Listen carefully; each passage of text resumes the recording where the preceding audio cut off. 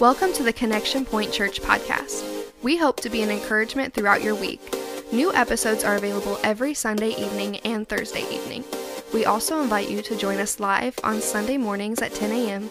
and Wednesday evenings at 7 p.m. We're going to take a look at Hebrews 11. We've been looking at this series on Jesus being better. Amen. Jesus is better. And I think the key is in my office. Is there a key in my office? What's that? It's a controversy around here. Where's the key? Sheesh. I just work here. I don't know what's going on. There we go. All right. Well, we're going to warm up a little bit. Oh, my.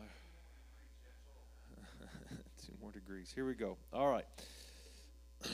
We're going to get into the word of the Lord here tonight. Amen. Hebrews chapter 11.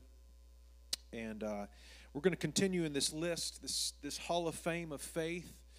The Hall of Faith, the Hall of Fame of faith. We're talking about faith and how faith inspires us, how faith operates in our life. Faith is just, sometimes it's kind of this just abstract thing that we think about in spiritual terms, but faith is to make a tangible impact in our life. Amen. It's to make a practical impact in our everyday life. Faith should be an operation in our life. And so we have to understand, as we're getting ready to read here, that faith is to be applied specifically in our life, much like it is applied in the lives of some of the people that we're studying here. The Bible gives us some examples of how faith becomes practical, all right? And so here's a working definition. Faith, Hebrews 11, the chapter of faith. Hebrews 11 says faith it's the substance of things hoped for.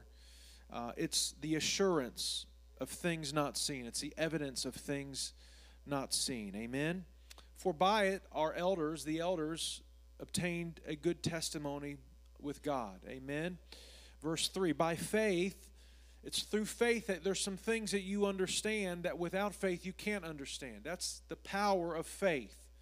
There's some things that faith will inform your worldview about, that God intends for your worldview, your outlook on life, your walk with God, your relationship with God, your perception of the world to be informed by faith, all right? And so by faith we understand some things, namely that the worlds were framed by the Word of God, so that the things which are seen are not made of things which are visible.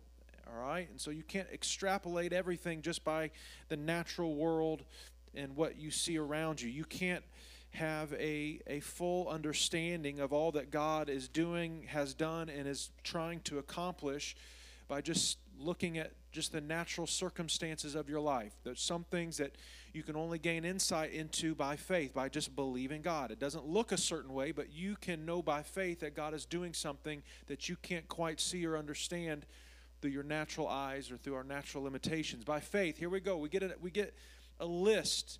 It begins to make it practical. By faith, Abel offered to God a more excellent sacrifice than Cain. All right? The difference in these two brothers was faith.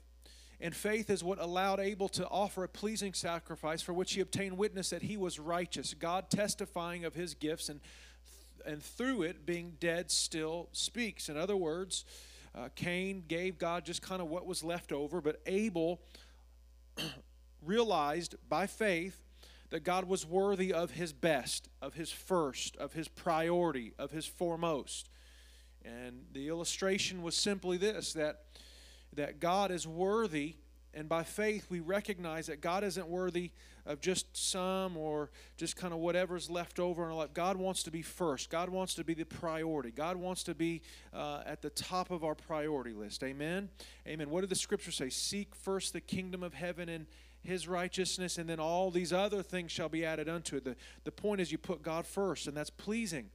Secondly, we find that by faith, Enoch was taken away so that he did not see death, and was not found because God had taken him. For before he was taken, he had a testimony that he pleased God. That faith allowed or inspired Enoch to walk with God for his entire life. It wasn't just a season. It wasn't just circumstantial. It wasn't just an inherited faith or a situational faith or a shallow faith, but Enoch was going to walk with God by faith for his whole life. I hope you've made up your mind that you're going to just live for God for the rest of your days. Amen?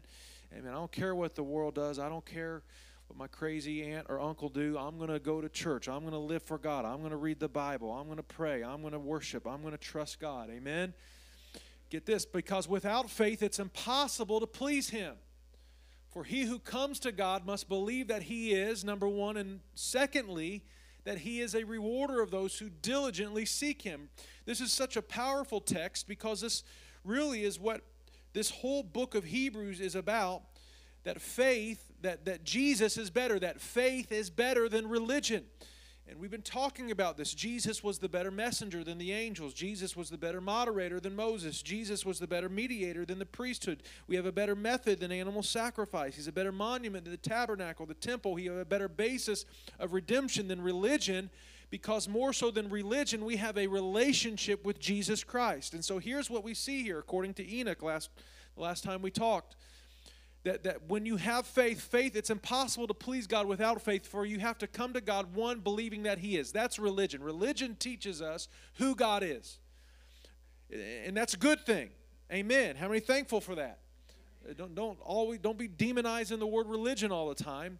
It's a good thing, but you got to understand, religion teaches us what God is, that God is God. It teaches us that He is omnipotent, omniscient, that He's omnipresent. It teaches us all the fundamental doctrinal truths about what God is, that God is God. But here's the difference. Faith takes us past just knowing what God is and takes us into a relationship with Him to know that He is also a rewarder of those who diligently seek Him. In other words, religion tells us that God is able, and relationship with Jesus, a personal relationship, tells us that God is willing. And that's a big difference. It's one thing to know what God can do, and it's another thing to have a faith because you have a relationship with Him to know that He's willing to do it for you.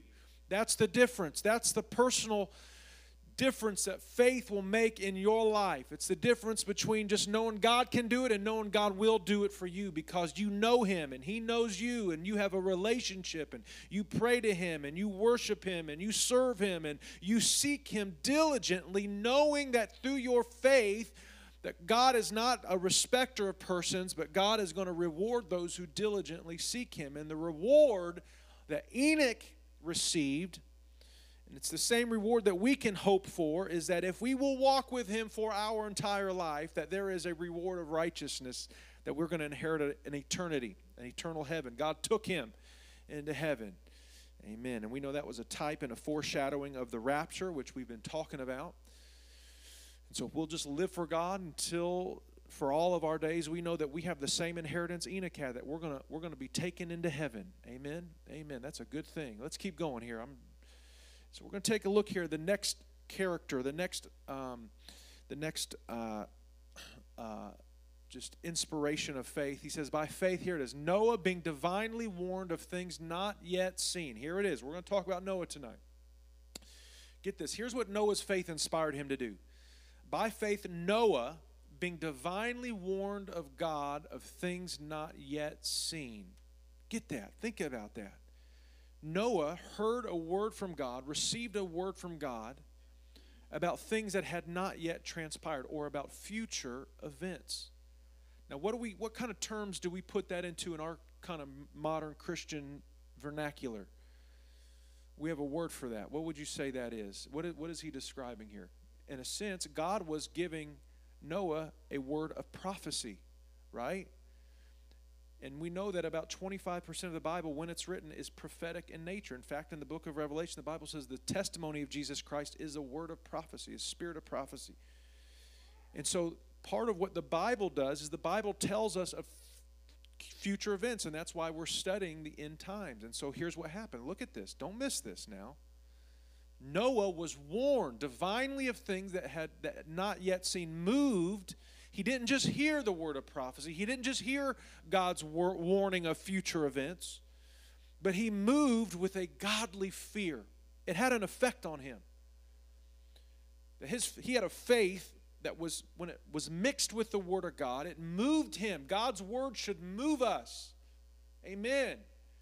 And it should move us to live a life of godliness. Amen. Now that word fear there is not in a sense that he had a terror for God, although maybe sometimes that's what we need. Sometimes I think our culture could use a good fear of God, right? But he had a respect for God. He feared God. He honored and respected that what God was saying, that he was able to bring to pass. He had a healthy, fearful respect of God. And so what did that? It moved him to do what? To prepare an ark. If God says it's going to rain, and you've never even heard of rain up to this point, the Bible says that there was a mist that came up. There was no rain, and God says rain's coming. I've never seen rain, but God said there's rain. And so you've got a decision to make. If God says something's coming that you've never seen and you can't even conceptualize in your mind, you've got to allow your faith to inform you that even though I've never seen it and I've never experienced it and I can't quite wrap my mind around what that's going to look like, I've heard a word from God, and now that's got to move me to respond. And so here's what happened. He was moved. He prepared an ark. If rain is coming, then I better build an ark. I better build a boat. Amen? And man, that's such a timely and relevant word for us tonight. What is God's word speaking into your life that is inspiring you and moving you to take action in? We all have a word of faith. We all should have a challenge of faith. I could tell you what mine is tonight. That there's something that God is speaking into your life. There's something that God is dealing with your life about that should move you to step out, not by sight, not by what makes sense, maybe not by what's conventional wisdom, but to step out by faith to respond to the word in your life. Amen? And so the saving of his household. He said, listen, rain's coming. I've never seen it. I don't understand it. But I fear God enough. I respect God enough that's got to make me do some things differently than what I'm doing. I've never built an ark before. I've never started a business before. I've never done this or that before. But God is moving on me. God is speaking to me. The Word of God is inspiring me. I've got to do some things different. I've got to move in some ways I've never moved before. You get the point. By which he condemned the world and became an heir of righteousness, which is according to faith. Amen. What's verse 8 say? Amen. We're going to stop there. All right. So Noah, he heard the word of God. He believed it. Amen. And he, as a result, he changed some things in his life. He did some things. All right. Now I want to just tell you here, it's not without significance as we progress in here. As we take a look at these first three figures of faith, or these first three heroes of faith, that we see this progression building in the Word of God. That first of all, that through his faith, Abel was inspired to be pleasing, to live a life that was pleasing. He found peace with God, all right? That Abel found peace with God, all right? Abel offered unto God a more excellent sacrifice, all right? And so first of all, we find the first figure of faith or hero of faith, that his faith inspired him to find a peace with God. And we find that peace with God, that it built into the next individual, that Enoch not only had peace with God, but now his faith not only inspired him to live a life that was pleasing to God, just like the person before him, Abel, but now his faith allowed him to build on to that peace, and now he took that peace, that relationship with God, and now he had a walk with God. And so we find that by faith we find peace with God, and now by faith we find an inspiration to walk with God. But it's here now in this third figure of faith that Noah, we find that not only do we see that faith inspires us to have right relationship with God, to have a right walk with God, but now faith is inspiring us to obey God. That's really where the rubber meets the road. That's where our faith is really going to make the impact and the difference in our life. And so here's what Noah's faith inspired him to do, to accomplish, to build, to create, that he received this warning of future events. Amen? And he feared what was to come. He believed the word of God. He took action. He didn't just keep on doing what he was doing. He didn't just keep on living like he was living, But he changed some things in his life to respond to the word that he believed that God had spoken to him. And as a result, he specifically, Noah in his life, he built an ark. He built a boat, which allowed him to avoid the judgment that he believed was coming and ultimately came. And guess what happened? As a result, his family was saved. What a powerful testimony for us here tonight. Because whether we realize it or not, Noah's faith speaks to us in our current day and age, in our current set of circumstances, that we are to believe the Word of God and respond in such a way that we should build something in our life that will contribute to or lead to the saving of not only ourselves, but our families. Amen? That's the word for tonight. That our faith should inspire us to be moved with the fear for God's Word, a respect for God, that it should lead us to make some changes in our life, to orient our life in such a way that we are building something that will contribute not only to our salvation, but to the saving of our family. Amen? Amen. Now let's take a look at this. Now look what Hebrews says. Let's take a look at what Hebrews says here about this Noah. It says, by faith Noah, being divinely warned of things not yet seen, moved with godly fear, prepared an ark for the saving of his household, by which he condemned the world, became the heir of righteousness, which is according to faith. Now we find Noah's story in the book of Genesis chapter 5 here. The first three figures that we found here in Genesis are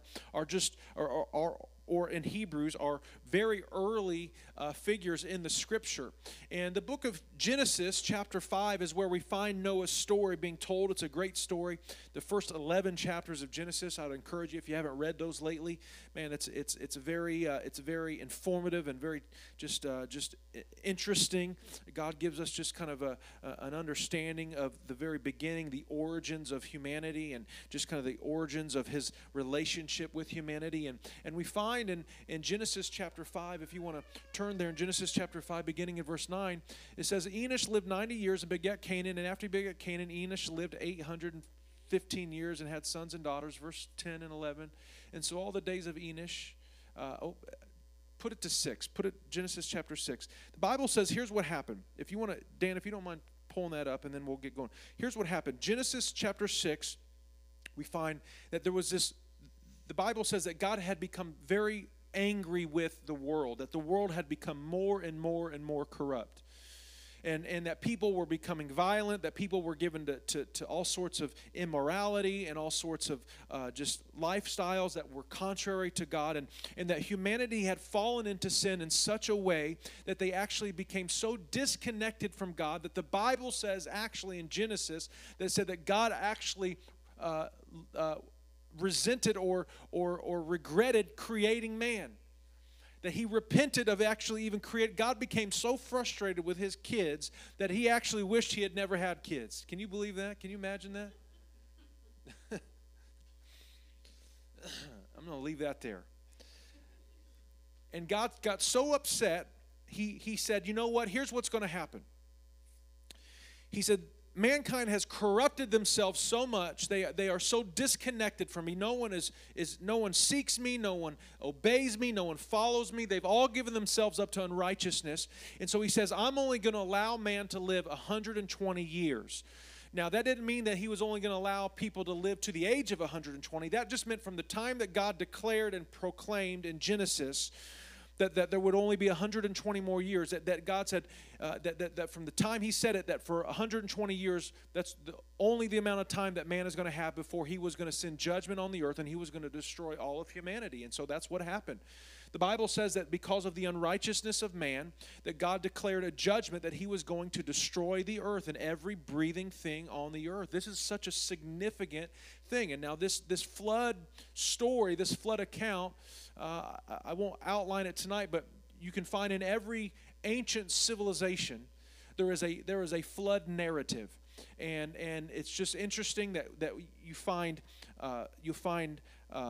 fish skeletons on the tops of mountains, and there's so much overwhelming evidence that the Bible is true, that there was a flood, and you find it in all sorts of cultural, historical narratives. But nevertheless, the Bible says that God sent a rain on the earth, and as a result that he killed all mankind. But before he did that, the Bible says he found one man whose household was blameless or righteous, and that was Noah. And he came to Noah and he said, Noah, here's what's going to happen. I'm going to send rain upon the earth. I'm going to bring a judgment, all right? You have found favor in my eyes, and as a result, because of that, I'm going to tell you, I'm going to warn you of future events. I'm going to tell you about something that's getting ready to happen that has never happened before and will never happen again, and that is going to bring calamity and catastrophe upon the earth. And as a result of the favor that I have shown you and telling you, warning you about these things, Noah, you've got to respond in a way that is going to allow you to prepare yourself for this impending rain and flood that's coming, so that you can save not only yourself, but you can save your family. And God said to Noah, I have determined to make an end of all flesh, for the earth is filled with violence through them. Behold, I will destroy them with the earth. Verse 14, so make yourself an ark. Here it is. Make yourself an ark of gopher wood. Make rooms in the ark and cover it inside and outside. He had a very specific plan, a very specific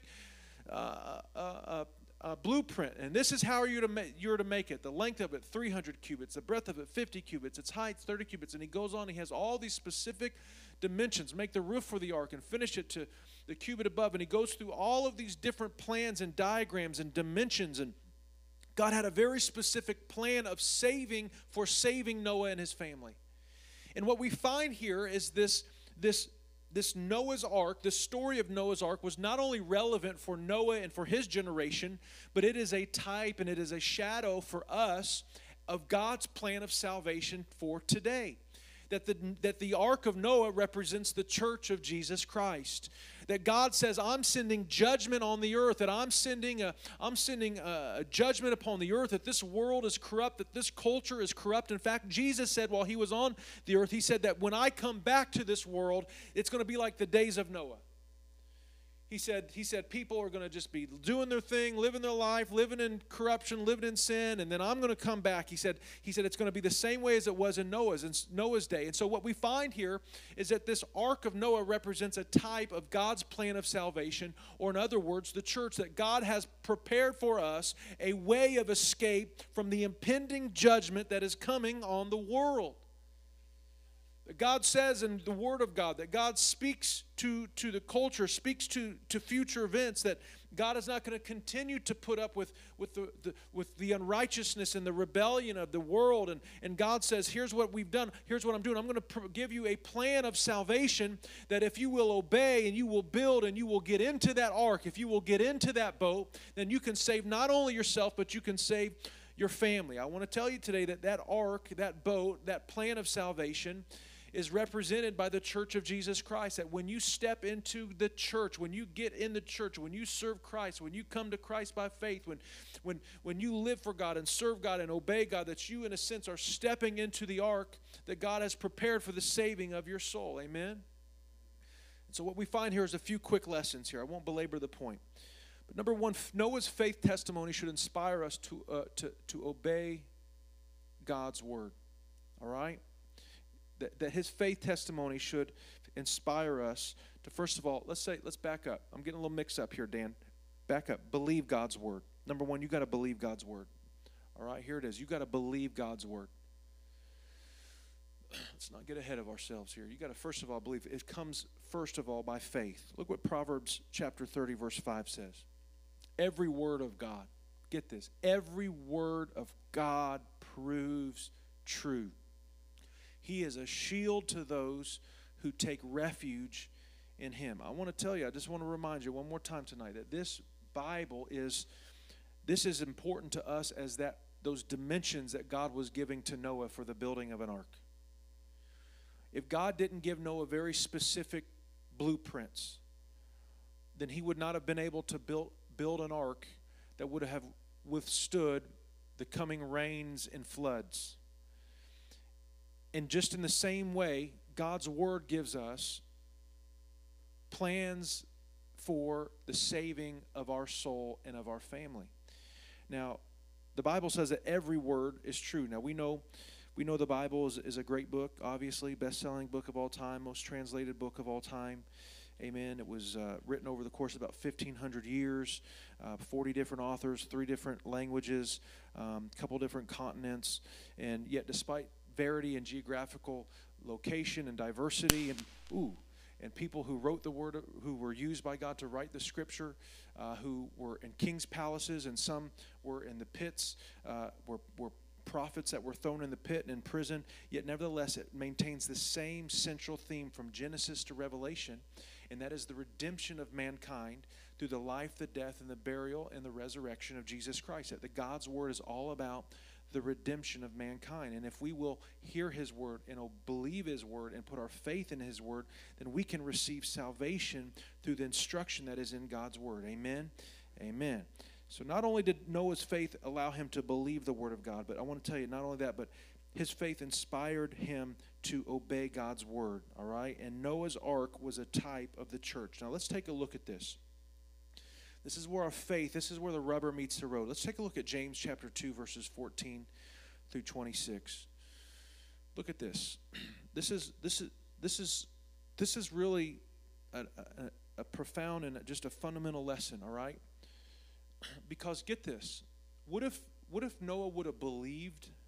Just think about this for a second. What if Noah would have believed that God was sending a rain and that God was sending a flood, but Noah never did anything about it?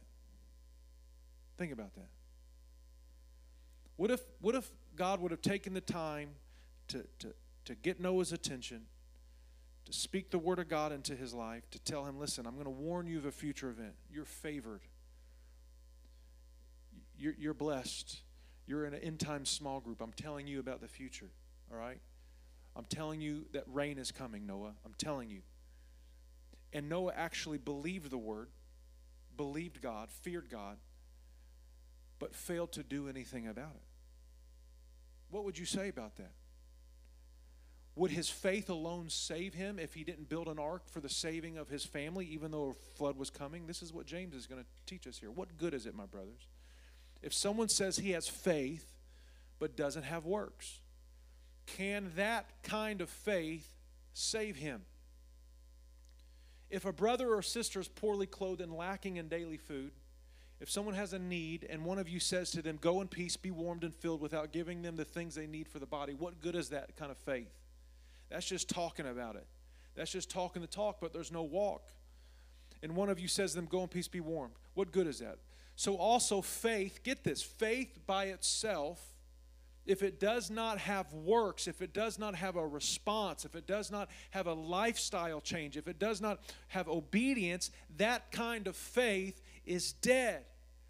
Now, I want to tell you something. It's important that we understand that we are saved by grace through faith, not of works, lest any man should boast. You're not going to stand on Judgment Day and stand before God and say, you know what, I was a good person, and I was a modest person, and I was a holy person, and I was a righteous person, and I did this, and I did that, and look at all these things that I did. God's going to look at you and let you be reminded that your righteousness are as dirty rags in mine eyes.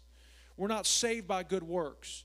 We're not saved by things we do. Initially, I want to tell you, we are saved by the work of Jesus Christ on Calvary's cross. Don't get this wrong. I'm going to complete the process and the formula here, but hear me now, that we are saved initially by faith through grace, by grace through faith, that it was because of Jesus' works. It was because of Jesus' righteousness. It was because of Jesus' holiness, all right? But here's where the formula really gets real, is that our faith inspires us unto good works.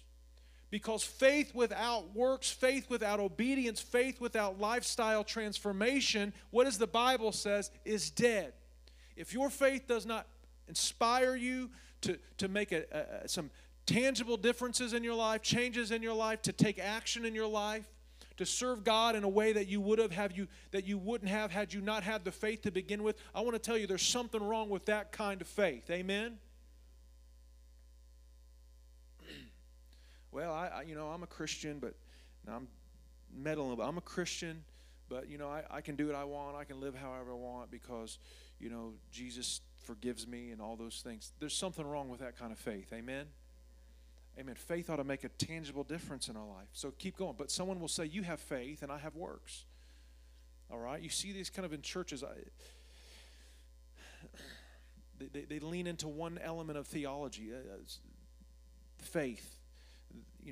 they lean into their faith theology.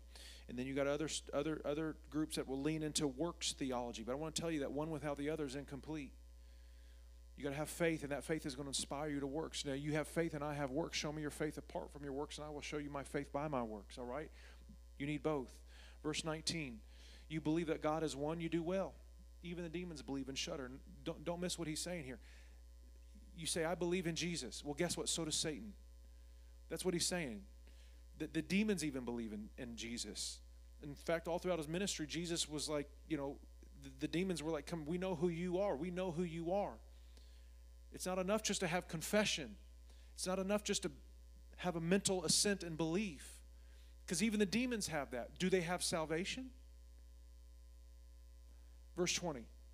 Do you want to be shown, you foolish person, that faith apart from works is useless? Now, this is the Bible here, all right? Let me show you. He says, let me take it a step further. Verse 21. Was not Abraham our father justified by works when he offered up his son Isaac on the altar? Now, Paul makes a strong case in Romans, and we looked at it when we studied Romans, that we are justified by faith. That before Abraham was even circumcised, he found justification in God's eyes. But guess what happened? You keep reading the story of Abraham, and God gets to a place where he says to Abraham, you better circumcise your children and your household, or they're going to be cut off from the covenant. That your faith, Abraham, even though you're the father of faith, if your faith doesn't correspond to some obedience in your life, to the commandments of God, to be in covenant with me through circumcision, your faith is not going to result in the salvation you're hoping for and seeking. That your faith has to result in works, in righteousness, in obedience. So was not Abraham our father justified by works when he offered up Isaac his son on the altar? You see, this faith was active. That's what we want, active faith, along with his works. And faith was completed by his works, all right? Verse 23, and the scripture was fulfilled that says, Abraham believed God, and it was counted to him as righteousness. There it is. And he was called a friend of God. He believed God, and it was counted to him as righteousness. Verse 24, you see that a person is justified by works and not by faith alone. You have to have both. Verse 25, and in the same way was not Rahab the prostitute justified by works when she received the messengers and sent them out one by another? In other words, you could list one Bible character after another. And the point is, they had faith, but their faith resulted in them taking some action in their life. Verse 26, for as the body, get this, apart from the spirit is dead, so is also faith apart from works. What a powerful illustration there. And so what we find here is that Noah's faith testimony inspired him to obey God's word. God spoke to Noah through the word. There's something coming. There's an impending rain coming. I know you've never seen rain. I know you've never seen it flooded before. I know this is off your theological framework. I know you've never experienced it. You can't even probably imagine it conceptually. But what I'm telling you is you need to prepare for something that's coming. And Noah said, you know what? Not only do I believe God and not only do I fear God, but I'm going to put my faith and my fear into some actions. I'm going to do something about it. And what I want to tell you tonight is that the message of Noah is that our faith should make a tangible impact in our life. Amen? Amen. Let's go to the last one. Is that it? By faith, Noah's testimony should inspire us to prepare our lives and our household for future events. In other words, what I've just been saying is that we have a word of testimony. We have a better word of testimony and a prophecy than of Jesus.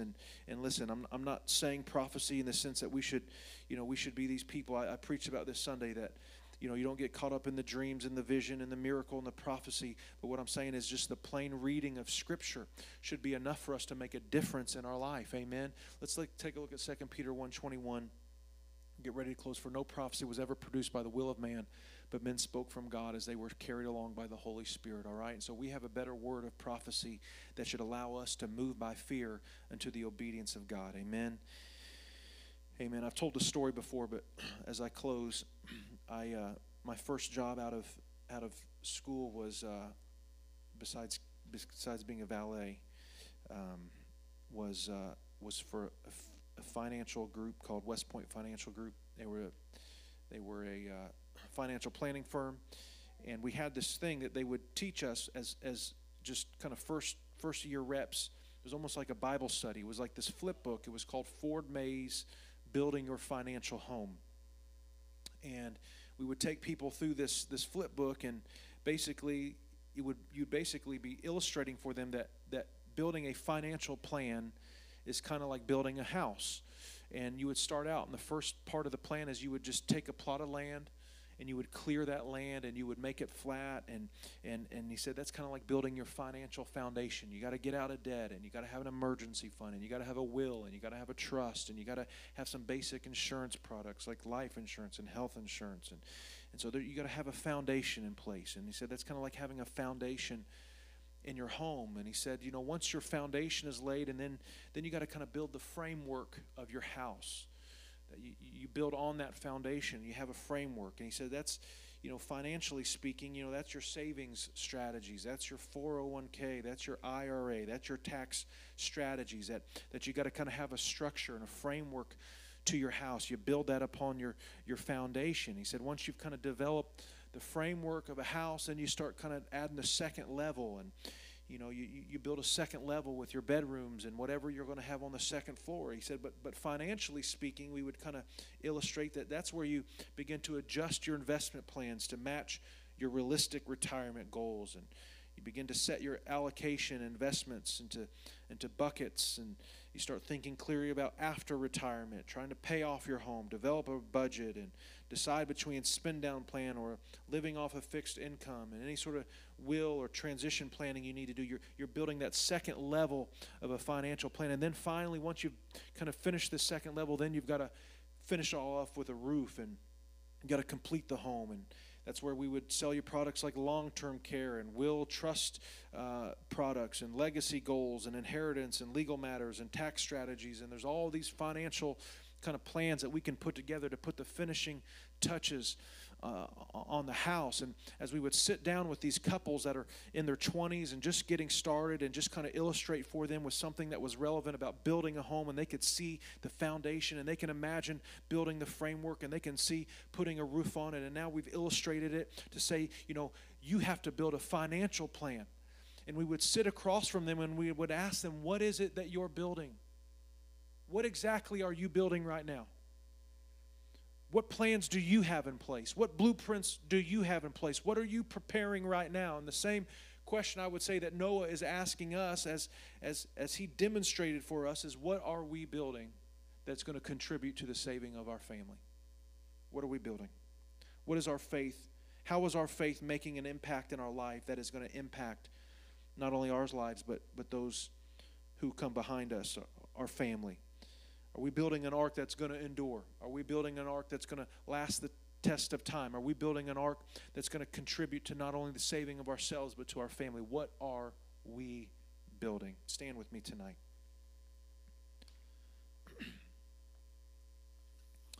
Amen. What are you building? What am I building? Amen. The Bible says that Noah was a preacher of righteousness.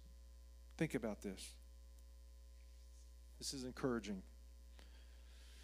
The Bible says that Noah was a preacher of righteousness. But if you think about it, the Bible says that only 8 people were saved. In other words, the Scripture attributes to Noah the only Old Testament preacher of righteousness. This is the only one that they call a preacher of righteousness. Yet under his preaching, only 8 people were saved. Yet he condemned the world, and he saved his family. And so what we find here is the mark of our ministry, the mark of our testimony, is not necessarily how many thousands of people that we reach with the gospel. Thank God for that. But are we reaching those who are in our own home? Is our testimony making an impact not only on ourselves but those who are closest to us? And that's what Noah's testimony did. It made an impact on his family. And so I want us to pray. I want us just to bow our heads. Let's just ask the Lord to help us. And it's going to look different maybe for some of us than it is for others, but I want us just to take a moment here, and I want to just pray, praying for myself included.